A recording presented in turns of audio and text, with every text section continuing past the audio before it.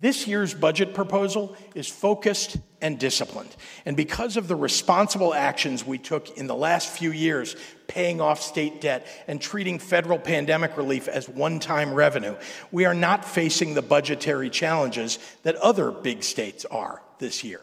Illinois Governor J.B. Pritzker delivered his sixth State of the State and budget address this week, outlining his goals and expectations for the coming fiscal year. We're talking all about it this week with Capital News Illinois Editor-in-Chief Jerry Nowicki. I'm Jennifer Fuller, and this is Capital Cast.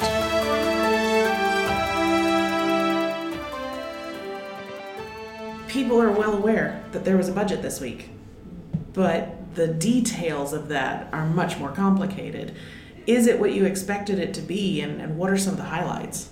Yeah, I think one of the interesting things is that compared to the November plan that was widely quoted by me and others in the press corps, there's about $1.4 billion in more revenues in this plan than what we saw in the November estimates. And part of that is, there's about $500 million from this cap on corporate net operating losses that wasn't captured in that November plan because it was set to expire in the fiscal year, but just by simply extending that, keeping it on the books, that's $500 million in revenue in what would have been an operating deficit that's erased just by one proposal there. So one of the other things is that retailers, because they administer the state's sales tax, they get a 1.75% tax credit. So the governor proposes capping that at $1,000 per month, which has angered the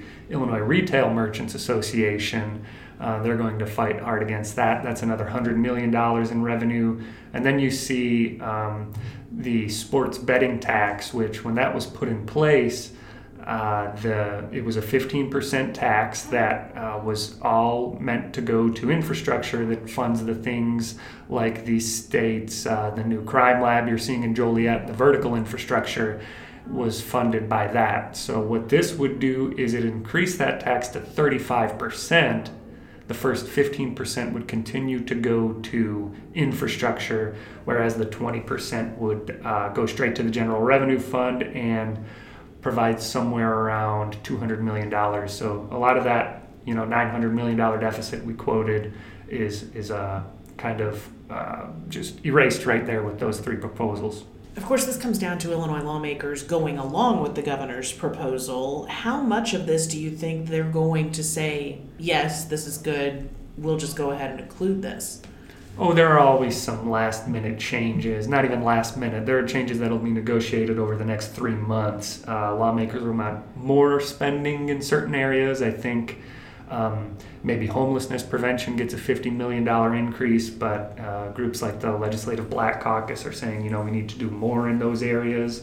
So their concerns will certainly be heard. And then there are other things. There's a healthcare program for non-citizens, which on its face is receiving $110 million less in the governor's proposed budget than it did in the previous fiscal year. But that's at least in general revenues. The governor's also identified $189 million in federal and other revenues that could supplement that spending and keep it probably close to level, maybe a little bit less.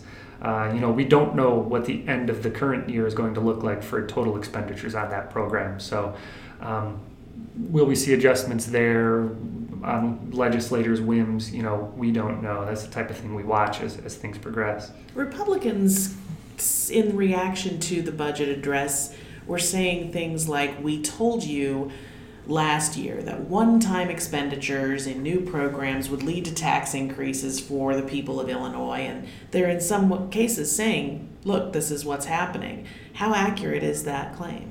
Yeah, these are objectively, increases to taxes. It's not like the income tax is being raised or anything like that, but you're generating more tax revenue by changing tax policy. So, any way you slice that, people's tax liabilities will be higher, but the thing is, compared to last year, especially with this corporate change, it won't be different than last year. And matter of fact, losses, you can claim more losses up to $500,000 now, but it's just that it's not expiring. So sort of like, it's a tax increase based on what law would have been without this proposal, but it's also not going up from last year, if that makes sense. Still not as much wiggle room, though, as compared to years past, when the projections were that there would be plenty of money, they could start new programs, they could move things into different areas.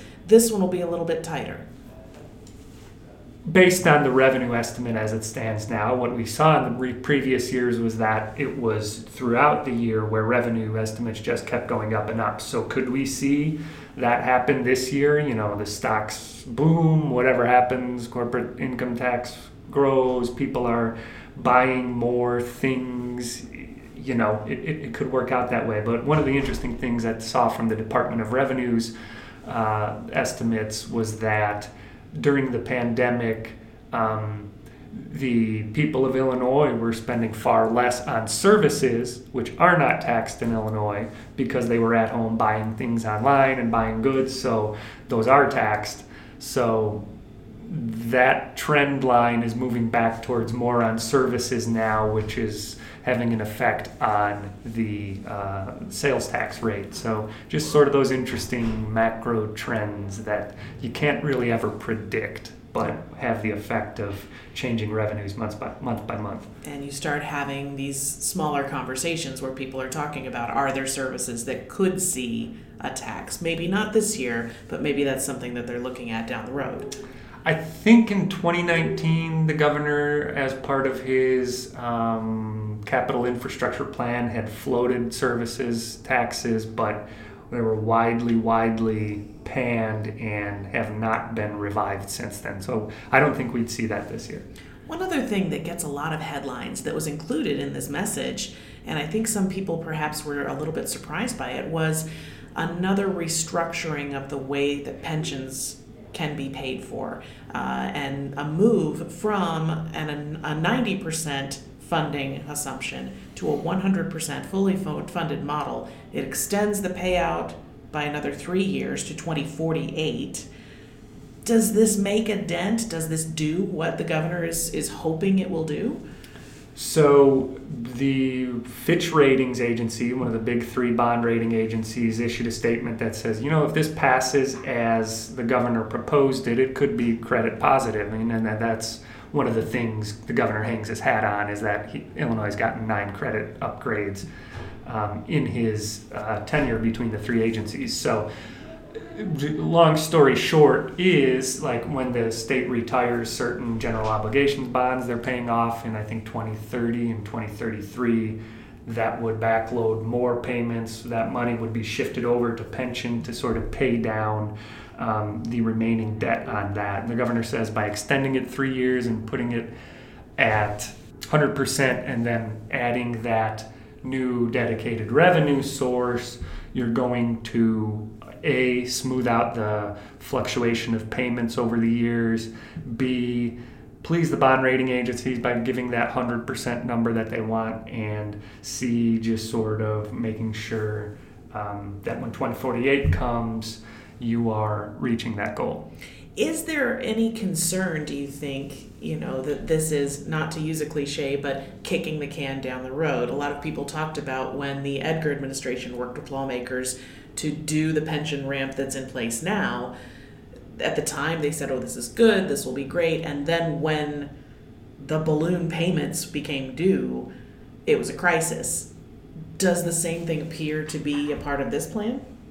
Well, so what we saw so far are bullet points. And as I think Fitch Ratings pointed out in their statement, was that, ultimately it's going to come down to what's on paper when it gets to lawmakers in bill form. So to answer that question, I don't think we have the full information yet. Give us a few more months, right? Uh-huh.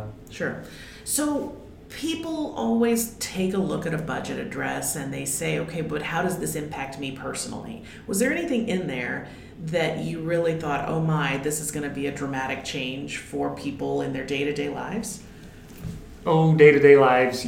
So the one thing for the Illinois taxpayer, not the corporate taxpayer, but just the working families, is there's this thing called a standard exemption. I think WBEZ in Chicago reported about 11 million Illinoisans take it.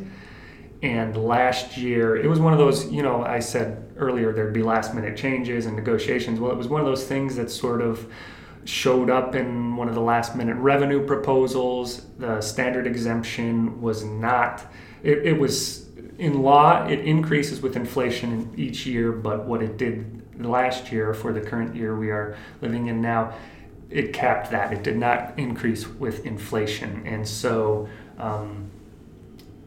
fast forward, it was slated to increase to above $2,700 in the in the tax year 2024, but now the governor's proposed to cap it at $2,550, recoup just 1 year of the inflation adjustment instead of 2. Long story short, it's about a $93 million revenue positive thing as far as state budgeting goes, which you could factor that in as a $93 million tax increase per se for the Illinois taxpayer. It's not a huge amount of money on tax liability, but it's your tax bill would be a little bit higher, hypothetically, when you compare the $2,550 to the $2,700 number that it would have been otherwise. Sure, but you're not talking about close to $200 in someone's pocket. It's part of the calculation in the tax return. Exactly. Right. So let's look a little bit at the analysis and the reaction to it. We talked a little about what the Republicans had to say, and you've mentioned that the Black Caucus is looking for more support in terms of housing and other social supports. What else is out there that was an immediate reaction that you think is going to need some attention as this starts its legislative process?